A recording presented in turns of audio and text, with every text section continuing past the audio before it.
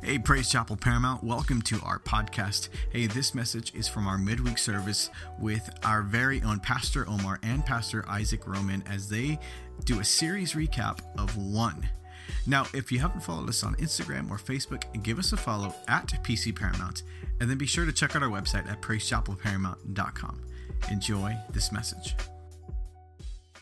See what God is doing in our services. I mean, look around. My goodness, look at this.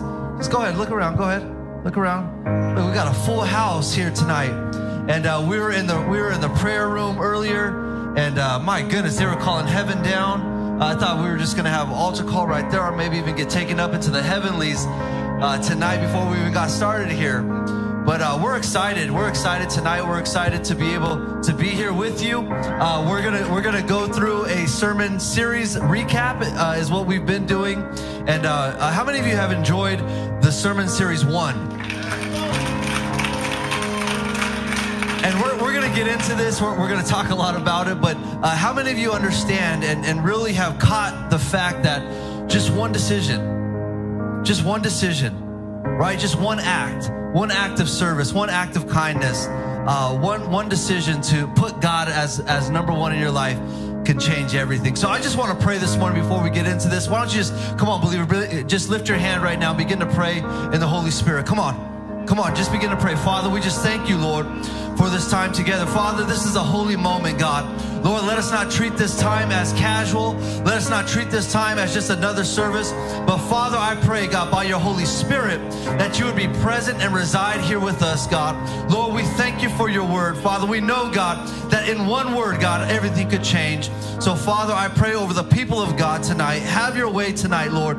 We submit to you. And the saints of God said amen. Amen, amen. Amen. Well, I'm telling you, I'm glad to be in the house of God on a Wednesday, and appreciate all you folks being here tonight.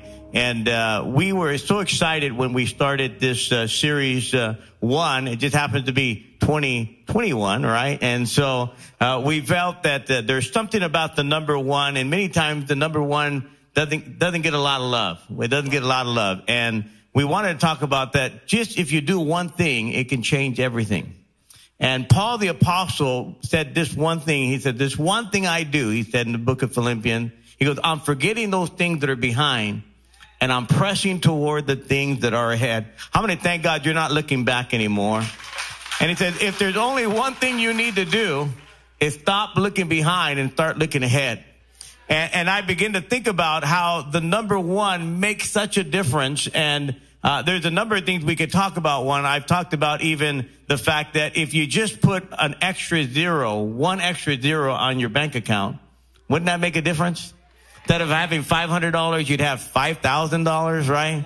Just if the bank just called you and said, we're just going to add one extra digit, it'll change everything about it. And I begin to think about our own lives.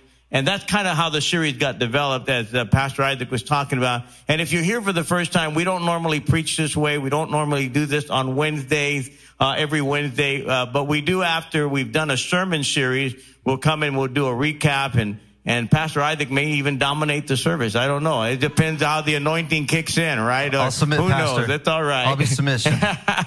But we like to just kind of talk about the series of what the Lord's done. And you can listen to all of our messages on our podcast, on our YouTube and Facebook. And I think sometimes it's good to just kind of go back and look at them. In fact, this week, as I begin to go over the messages that we preach the past few months, it just really reiterated a lot of things about where we're at and the place that we're going. But I like what Paul is saying here, that there's one thing that he's done and that he's forgetting what's behind him. Because I'll tell you what, the devil loves to make accusations. The devil loves to accuse us. The Bible says he accuses us what? Day and night.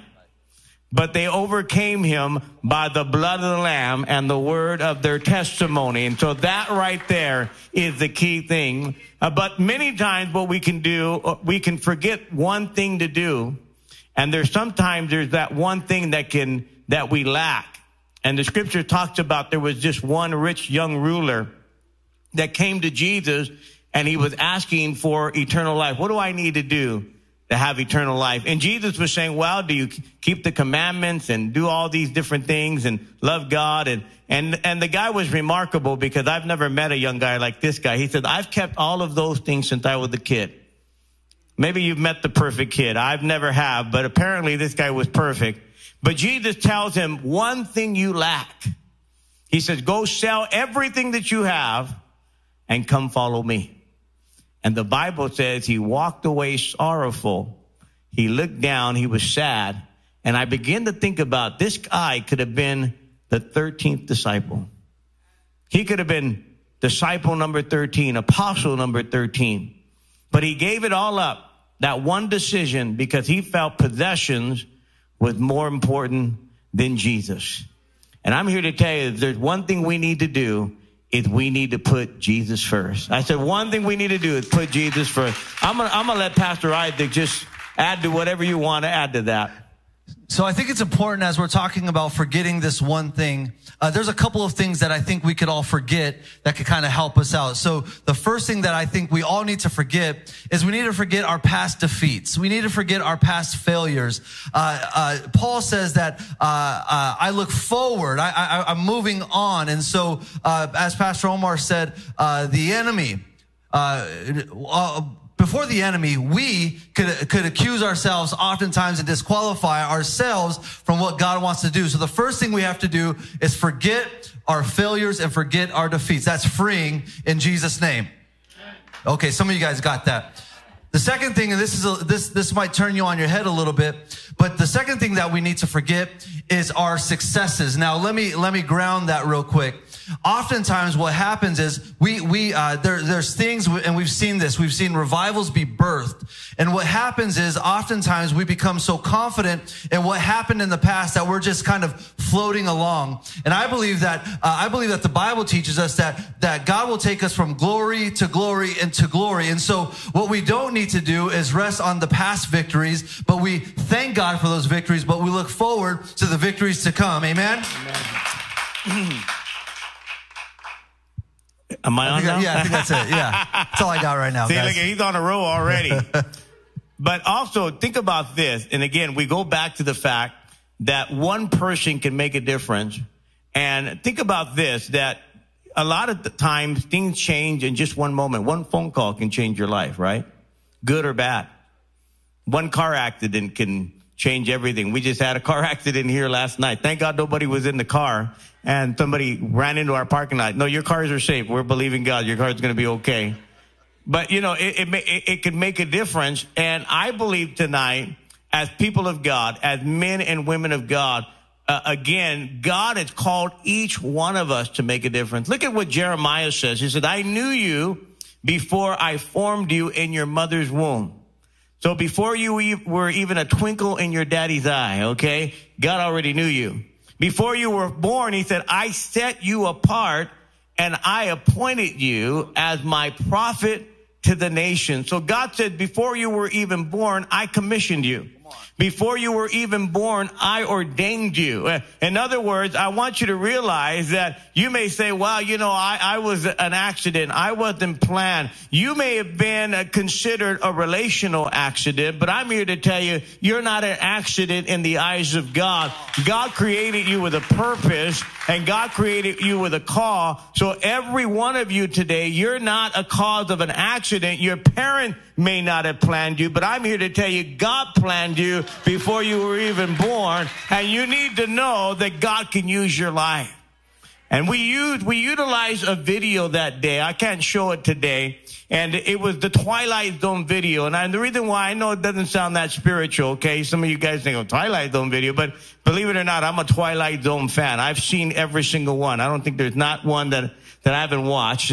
But this particular one, it gripped me when I was a young man, believe it or not. When I was really young, it really gripped me. And the name of the particular one of this, it was about a school teacher.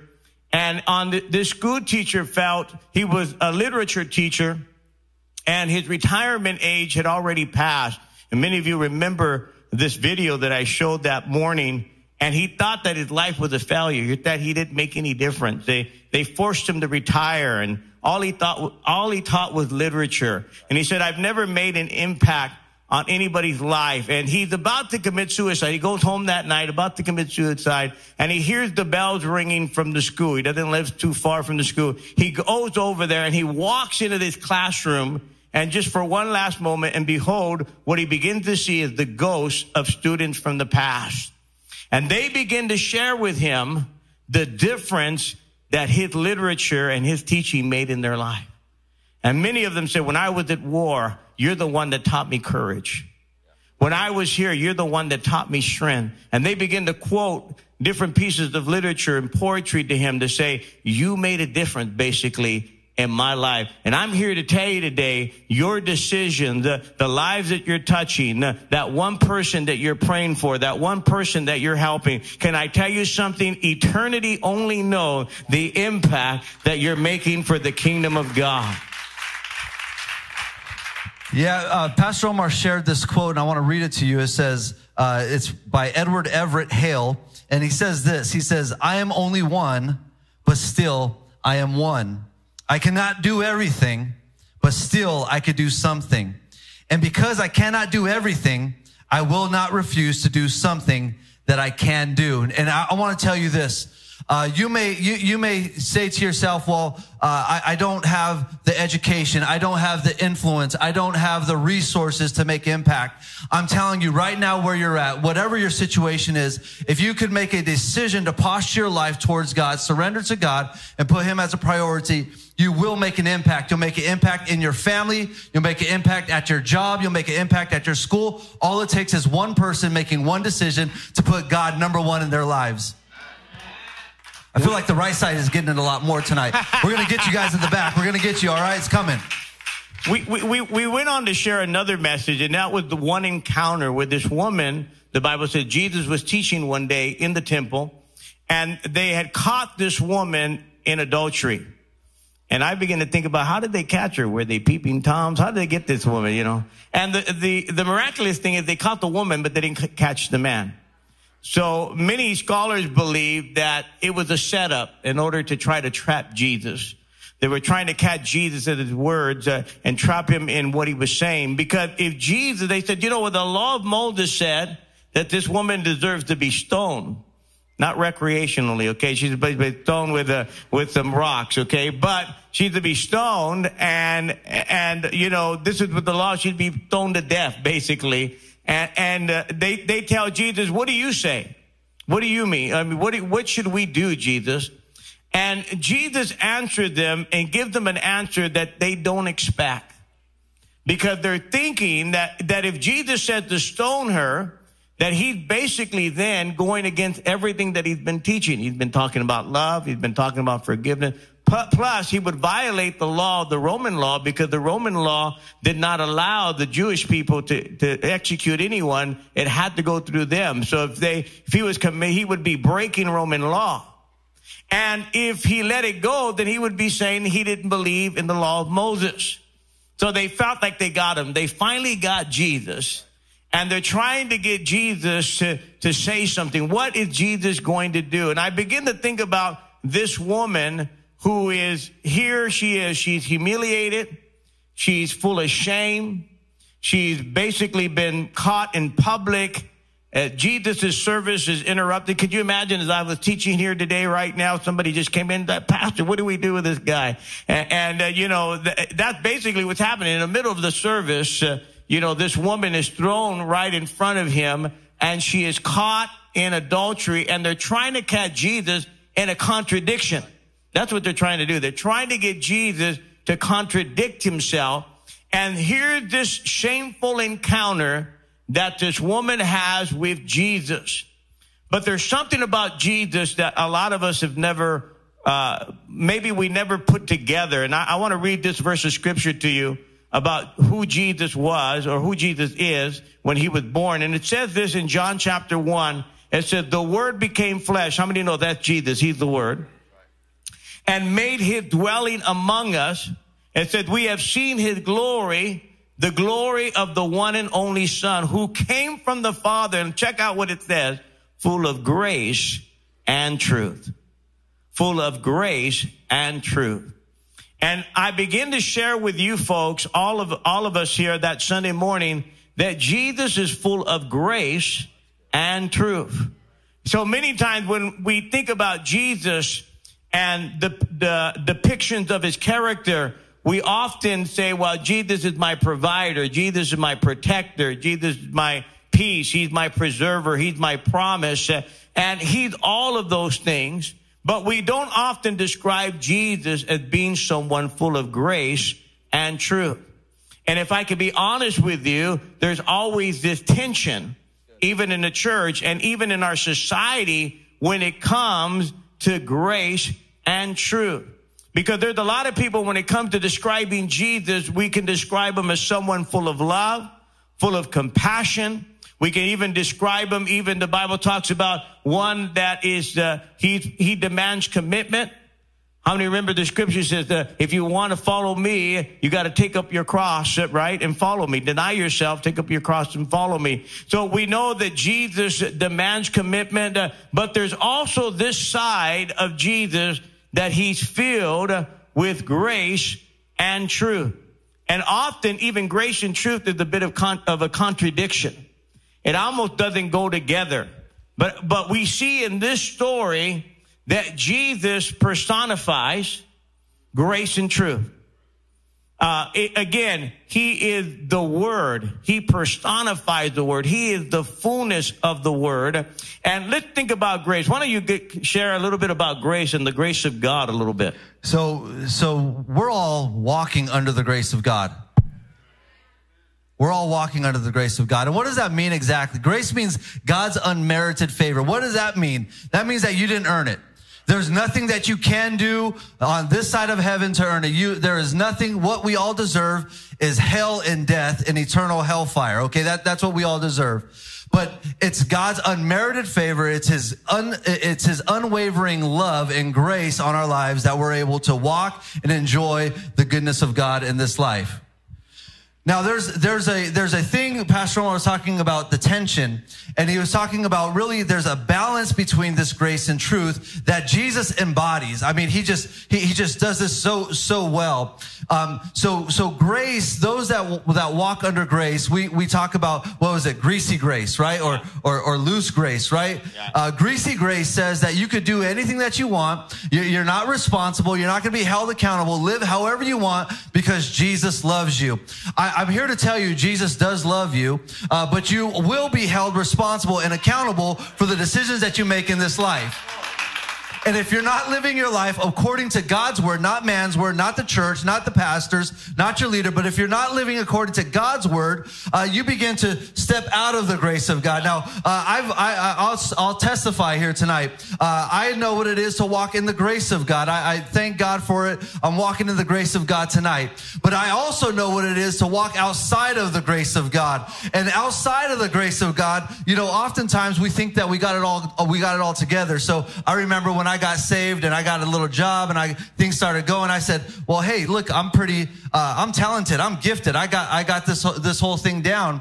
And I remember very, very vividly the moment that I stepped out of the grace of God. All of a sudden, things started falling apart. My home started falling apart. My relationship started falling apart. And I realized I became so entitled and walking in the grace of God that as I stepped out of it, God helped us and helped me and I realized that it was the grace of God that was empowering my life to live out the way that he called me to live out. And so I want to tell you tonight that we need to have grace for our brothers and our sisters. We need to have grace. We need to thank God for the grace, but we can't have this greasy grace. Say greasy grace. We can't have this greasy grace thinking that we can live however we want and God's just gonna turn a blind eye. We serve a holy God. I'll say that one more time for those in the back. We serve a holy God. And his standard is holiness and righteousness and nothing less than that. And so God gives us the grace. God empowers us to live a life of holiness and so that we could be a witness of God here on earth. So it's amazing grace, how sweet the sound, right? I would sing it, but you guys don't want me to sing. So right when you're walking in his grace, right when you're basking in the grace, all of a sudden there's truth. And how many know truth will really hit you in the face many times, right? Truth is really God's holiness that even on your best day, you can't meet up to truth. We're not holy enough. We're not righteous enough in our own power to be able to walk in the truth of God. In fact, the Bible says the truth will set you free, but it will probably tick you off first, right? Doesn't the truth, right? The truth hurts, right? You can't handle the truth, right? It happened that way.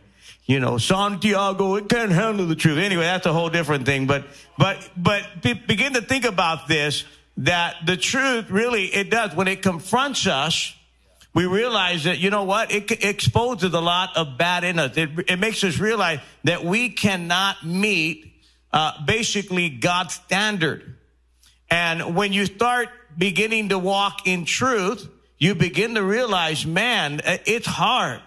It's hard to walk in truth. And there's a lot of people today that they just want to talk about the truth, but they forget about the grace. Truth is the pill, listen to me, truth is the pill that everybody wants to give out, but no one wants to swallow. Right? The truth hurts, but His grace is wonderful. How many thank God for that? And so there's always, listen to me, here's where I believe we need to really think about. There's always this tendency to lean on one side or the other. Some people lean on truth a lot. Other people lean on grace a lot, right? But it's often based on what's convenient for you at the time. So you got the grace people, right? The grace people, man, they just want to hug it out. They want to love it out. They want to have grace, you know, in their face all over the place, right? It's just all over, right? But then you got the truth people, and they want to tell it like it is. They're not afraid of anybody. They're the ones that are usually, they'll never like anything on your Facebook or on your Instagram. But the minute you say something that violates the truth, man, that's controversial, they want to put out, they love to boast the truth. They like to tout the truth. They like to put it out there. And then all of a sudden, they don't realize one day they're going to need the grace that they refuse to give. And so Jesus, when He handles this woman, see, the law reveals her guilt, but love reveals God's grace. And the Bible says that He goes there, and we'll move on here in just a minute, but He begins to write on the ground, and many people believe He began to write the sins of those people that were accusing her, because they had stones in their hand. They were ready to stone her, and He began to write sin. Maybe He was writing down their sin. Liar, gossiper, right? Lust, adulterer, maybe who knows what he was doing. And the Bible says one by one, when Jesus said, "He that is without sin, cast the first stone," they all dropped the stones and walked away, from the eldest to the younger. Because let me just tell you something, the gospel travels on the wings of grace and truth. See, a plane can't fly with one wing. It needs both wings. And so the gospel that we preach here in this church, as long as I'm here, as long as I'm alive, I'm going to be preaching grace and truth. We often get people say, "You need to preach more truth." I said, "No, I need to preach more grace today." So I'm going to be preaching both grace and truth. Not when it's convenient, not because you like it, not because you ask. It's like this. You know what? A truth can be like a string on a violin. Let's just say grace is like that string on that violin. Grace, if it's too loose, how many know you can't play that violin? You just can't play anything on it. It's too loose. If you tighten it too tight, and again, that's truth, you can bust it. But man, if you get that string, the right tension, grace and truth working together, it makes a harmony. We want to make a harmony for the kingdom of God. Come on, give God a big praise for that. We went on to talk about the one piece of the puzzle. Remember, we had some puzzles up here that one day? And we were talking about how, in fact, I just finished a puzzle. I'll just be honest. I just finished another puzzle. I had one puzzle that I finished, and my wife, she's tired of these puzzles. I went and bought another 500-piece puzzle. I got a picture of it. I should show it to you. And she didn't help not one bit. She's got her own puzzle. Honestly, it's true, huh, baby? And she's ready to put my puzzle away. Man, last night, I finished it last night by myself. I was working it, man. I was working that puzzle. And man, it's just irritating when you can't find the one piece. Am I right? And we had people building these puzzles here the other day. And I forgot what Sunday it was. And one had one complete puzzle, but one was missing the piece. And I finally pulled it out of my pocket. You're missing it because it doesn't look right. And I'm here to tell you today that all of us are a missing piece to somebody else's destiny, to somebody else's journey in the kingdom of God. And in that particular message, and I'm going to let Pastor Isaac talk about it here, it's about a little servant girl who became a slave to Naaman, who Naaman is the general who has leprosy. And she's serving his wife, serving his mistress, the Bible says.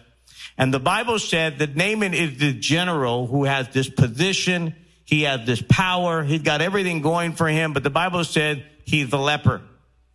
Even though he's got the position, even though he's got the title, he has leprosy. And during that time, biblical leprosy, you were not going to recover. There was no miracle. There was no medical way of healing. And so basically, eventually he would die of this disease. And this little girl says to his mistress, if only my master would go see the prophet that is in Samaria, he would be healed of his leprosy. So I'll let Pastor Isaac kind of emphasize a little bit on that. This message was so good, and I encourage you to go back and watch it. I also want to encourage you to go back and watch our Tuesday morning prayer and devotions, okay? On Tuesday mornings, it's kind of an enrichment to what Pastor Omar preaches on Sundays, but I want to encourage you to go back and look at that. Now, in this story, this little slave girl, the odd thing and the sad thing is she doesn't even have a name here.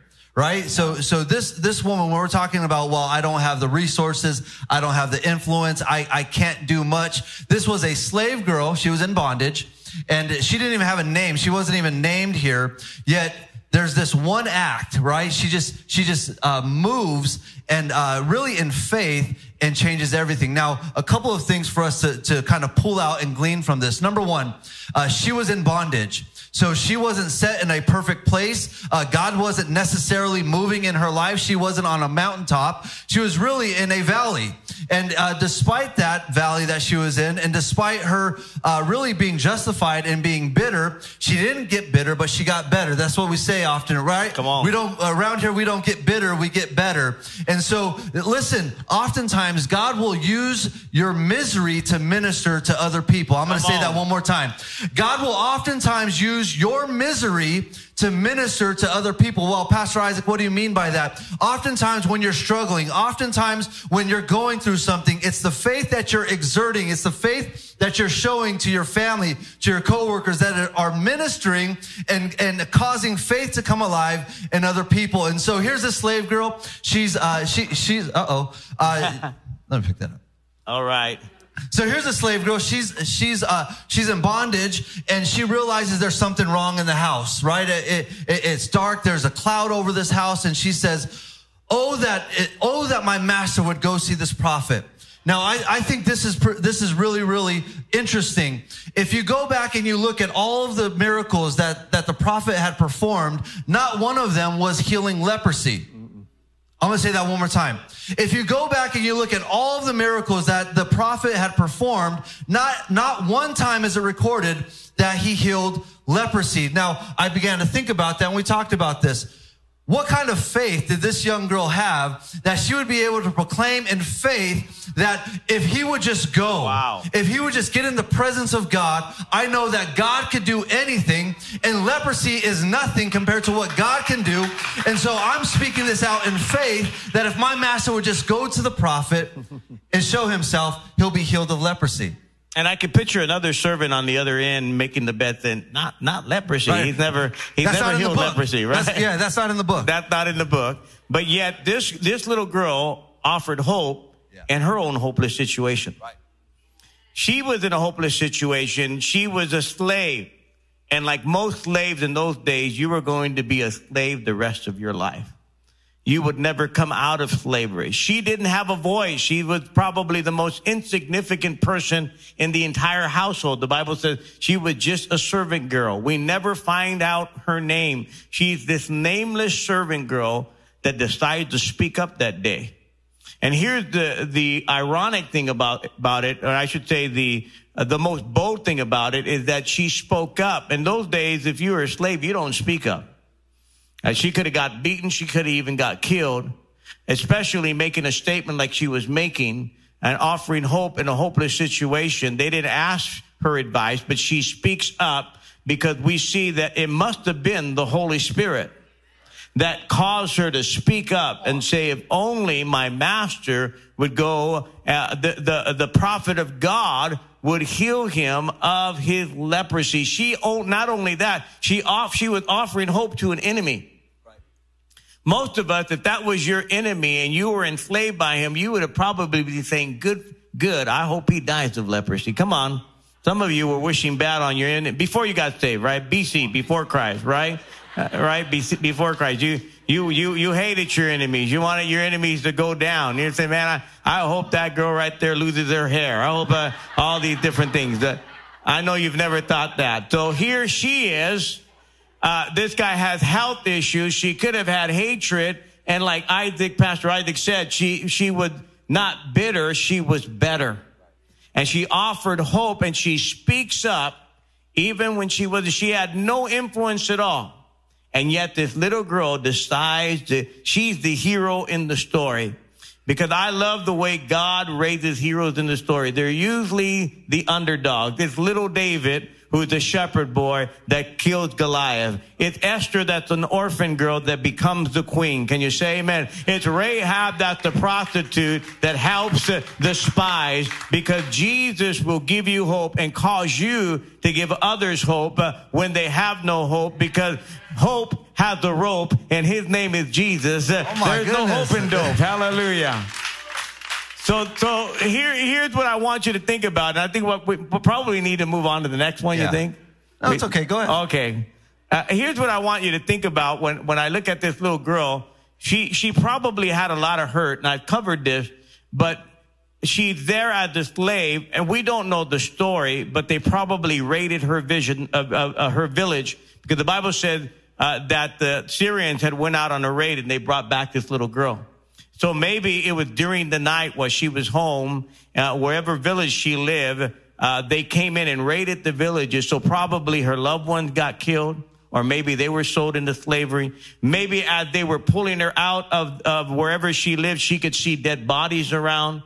I'm sure it was a traumatic moment in her life. She was going through trauma. There was emotional hurt. She was separated from her family, from her friends, everything that she knew.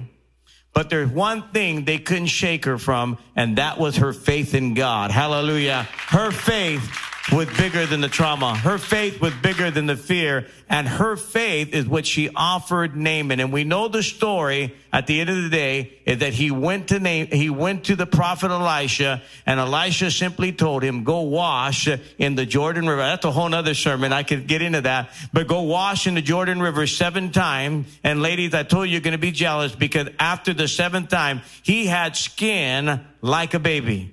None of those skin lotions that you use, they'll never do that for you. I know you think they do, but they don't. Amen. The Bible said he had skin like a baby. There was no Neutrogena, none of that stuff that they sell. This guy had skin like a baby, because when God touches you, he changes everything. He renews you. He empowers you. The last message we want to talk about, because we don't have a time to recap all of them, is the one woman by the name of Mary. Jesus is at the house in Bethany. How many remember this sermon right here? I love this sermon. And he's there in the house of Bethany. I'm not even giving you a moment here, but he's there in the house of Bethany. And as he's there, he's there because they're there to honor Jesus. Because in that house is a man by the name of Lazarus, who has been risen from the dead. And they're there to honor him. They're doing a dinner in Jesus' honor. And the Bible says as they're eating, or maybe toward the end of dinner, that Mary, Lazarus' sister, comes with an alabaster box, and she pulls out this perfume and she pours it on the feet of Jesus. And the Bible says as she does that and pours that perfume, that aroma just goes all over the house. And she begins to wipe this perfume on his feet with her hair. I mean, this was an act of worship. This was an act of gratitude. This was an act of thanksgiving to God. But the Bible says that one of the disciples who was there that was watching and observing what's going on, he made this comment, why this waste? Why are we wasting perfume, this expensive perfume? We could have sold this perfume for a lot of money and given it to the poor, because the Bible said that perfume was worth a year's wages. And he said we could have sold it to the poor, not because he cared about the poor, the Bible says, but because he was a thief and often pulled money out of the money bag. You see how God will reveal the heart when you think whatever you give to God is the way. Nothing you give to God is ever wasted. Can you say amen? So I'll let Pastor Isaac go because I just keep going here. Go ahead. No, you're good. You're on a roll. So we're talking about one moment in worship, one act of worship. And we understand that worship, all that means is to ascribe worth of something to a thing. And so here's this woman, she's ascribing worth to Jesus. And there's a couple things that I want to make sure that we understand here. Pastor Omar talked about this, but why is it that God needs to be worshiped all the time? Why is it that we have to come and give God praise and give God worship? Has God forgotten how great he is? Does he need us to remind him how great he is? No. So is God narcissistic where he just wants robots to walk around and to worship him? No, that's not what it is. Worship is actually for the believer's benefit. Come on. I said that worship is actually for the believer's benefit.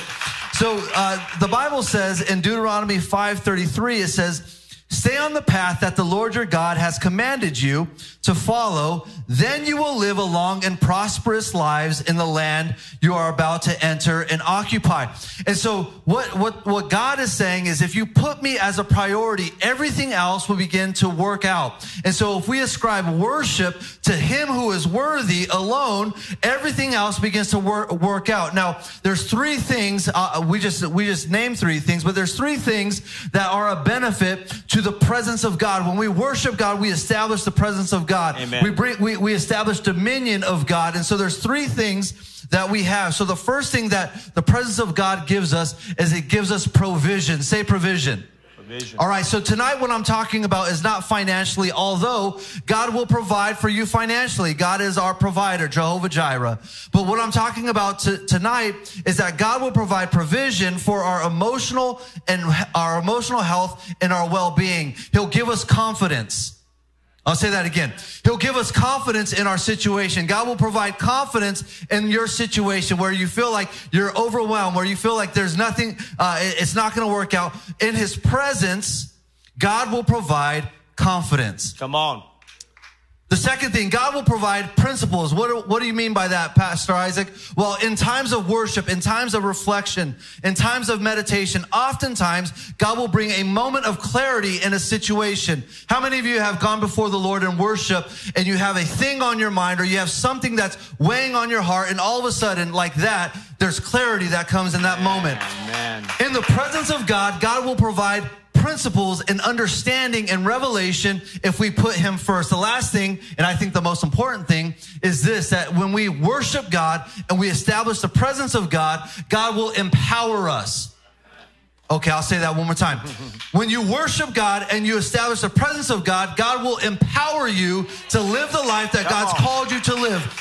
Believer, I'm speaking to you tonight. God has not called you to live a casual life. God has not called you to sit here on a seat and warm it up. God has called you to walk in the power and the authority of the Holy Spirit.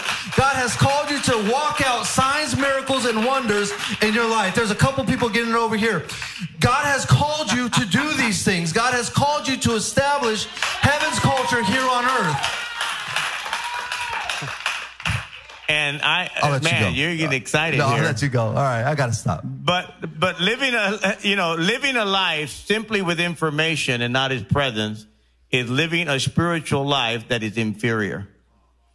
And I use the illustration. It's equivalent to having this phone. And most of us that have these smartphones, sometimes we call them dumb phones because they take so much of your time. But if you use your phone, you know, these smartphones, you're able to surf the web. You're able to use all these different apps. You're able to do banking. You're able to read emails, text, look at videos, make videos, send videos, text pictures, do all of that. But if you only use this phone, listen to me, if you only use the phone to answer calls, to make calls, it's not evil, but you are underutilizing what this phone was for.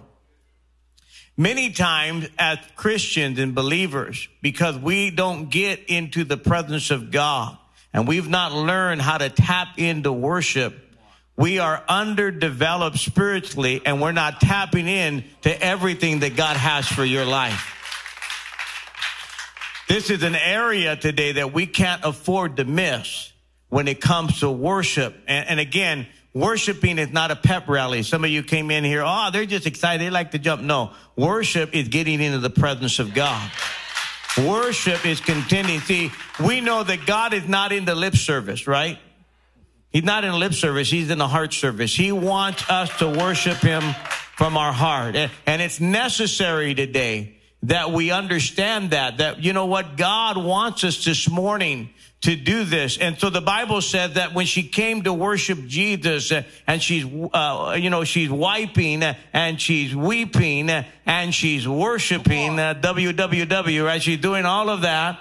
Not .com, amen, weeping, wiping, and worshiping as she's there. I just came up with that. That was pretty good. And she's doing that the Bible says that, you know, again, what they're thinking in their mind, there's no need for all of that. Doing too much. This is too much. This is an exaggeration. In Spanish, we say, una cosa exagerada, man. This is just ridiculous.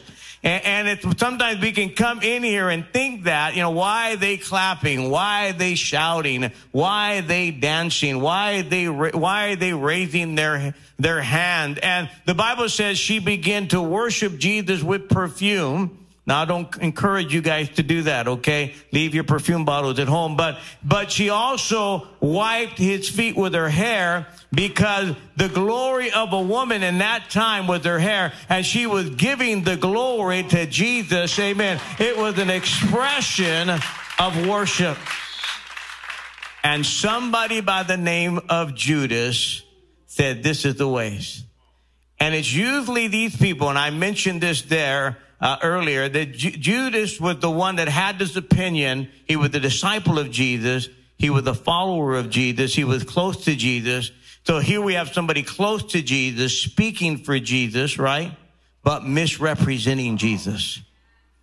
We have a lot of people that you know that may be close to Jesus, and they may be been in church for a long time. They may be speaking for Jesus, but when it comes to really tapping into the presence, they are misrepresenting Jesus. She refused to listen to Judas' voice, and she listened to the voice of Jesus. Somebody say amen.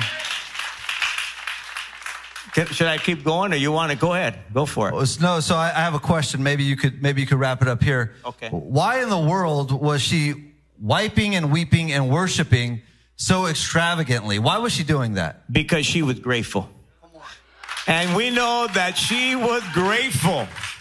And basically the reason why, okay, I'm going to stand up now. She was grateful. I got him going. Because she knew when she came and as she was worshiping Jesus, that somebody else was in the room. His name was Lazarus. And she knew that if it wasn't for Jesus, Lazarus wouldn't be in the room, because we know that in chapter 11, Lazarus was dead for 4 days, and Jesus raised him from the dead. Come on. And so she said to herself, she could not worship here in chapter 12 because, amen, she knew of chapter 11. She was worshiping him in chapter 12 because she remembered what God did in her chapter. How many remember your chapter 11? What God did for you. The miracle. Things were dead in your chapter 11. Things were down in your chapter 11. But Jesus Christ resurrected your life. Jesus Christ gave you the hope today. That's why we worship God. We're grateful for what He done. We're grateful for what He's done in our life. Let's worship the Lord tonight. Hallelujah. Man. Come Come on. I remember my chapter 11. Amen. My goodness. Tell us about your chapter 11, man. I remember my chapter 11. I remember when I was dead. Come on. I remember when I was dead spiritually. I had no hope. I had no hope. There was nothing going for me. And the Holy Spirit just called me out, just like Jesus and Lazarus. I came out with with the dead man clothes on, right? And today I worship. Today I think on our way out of the door tonight, as I came out here, I told Pastor Omar, I can't believe the grace that God has poured on my life. I'm living a life that I never dreamed of. Come on. And I want to tell you tonight, you might be in a chapter 11 right now. You might feel like things are dead all around you. You might feel like there's no hope for what's going on. You might feel like your situation is desolate and desperate. But I'm here to tell you that the presence of God, one moment, I'm telling you in the back, one moment in the presence of God can change everything. And despite your chapter 11, God wants to move on your behalf. He's just looking for a people that will posture themselves before God. He's looking for a people that will worship God. He's looking for a people that will make a decision for God this morning. Lift your hands all over this place. Come on. Hallelujah. Come on. Come and stand up tonight. Come on. Just begin to pray. Just begin to pray. Father, we thank you, Lord. Father, we thank you in this house. Father, we thank you that you did not leave us in chapter 11. Father, but you called us to your glorious light. Come on, saints of God, begin to pray. Begin to pray. Begin to thank God. Begin to thank God. Father, we honor you tonight. Jesus, Jesus. You didn't leave us there, but Father, you walked us through it. Father, we thank you for your testing tonight. We thank you for your testing tonight. We thank you for your testing tonight, God. Lord, we understand, God, that a faith that's not been tested can't be trusted. So we thank you for the testing tonight, God. Lord, we thank you for the valleys tonight, God. Jesus, Jesus, Jesus, Jesus. Hey, thanks for listening to this week's message from Praise Chapel Paramount. If you want to stay connected, follow us online with Facebook and Instagram at PC Paramount, or visit our website at praisechapelparamount.com.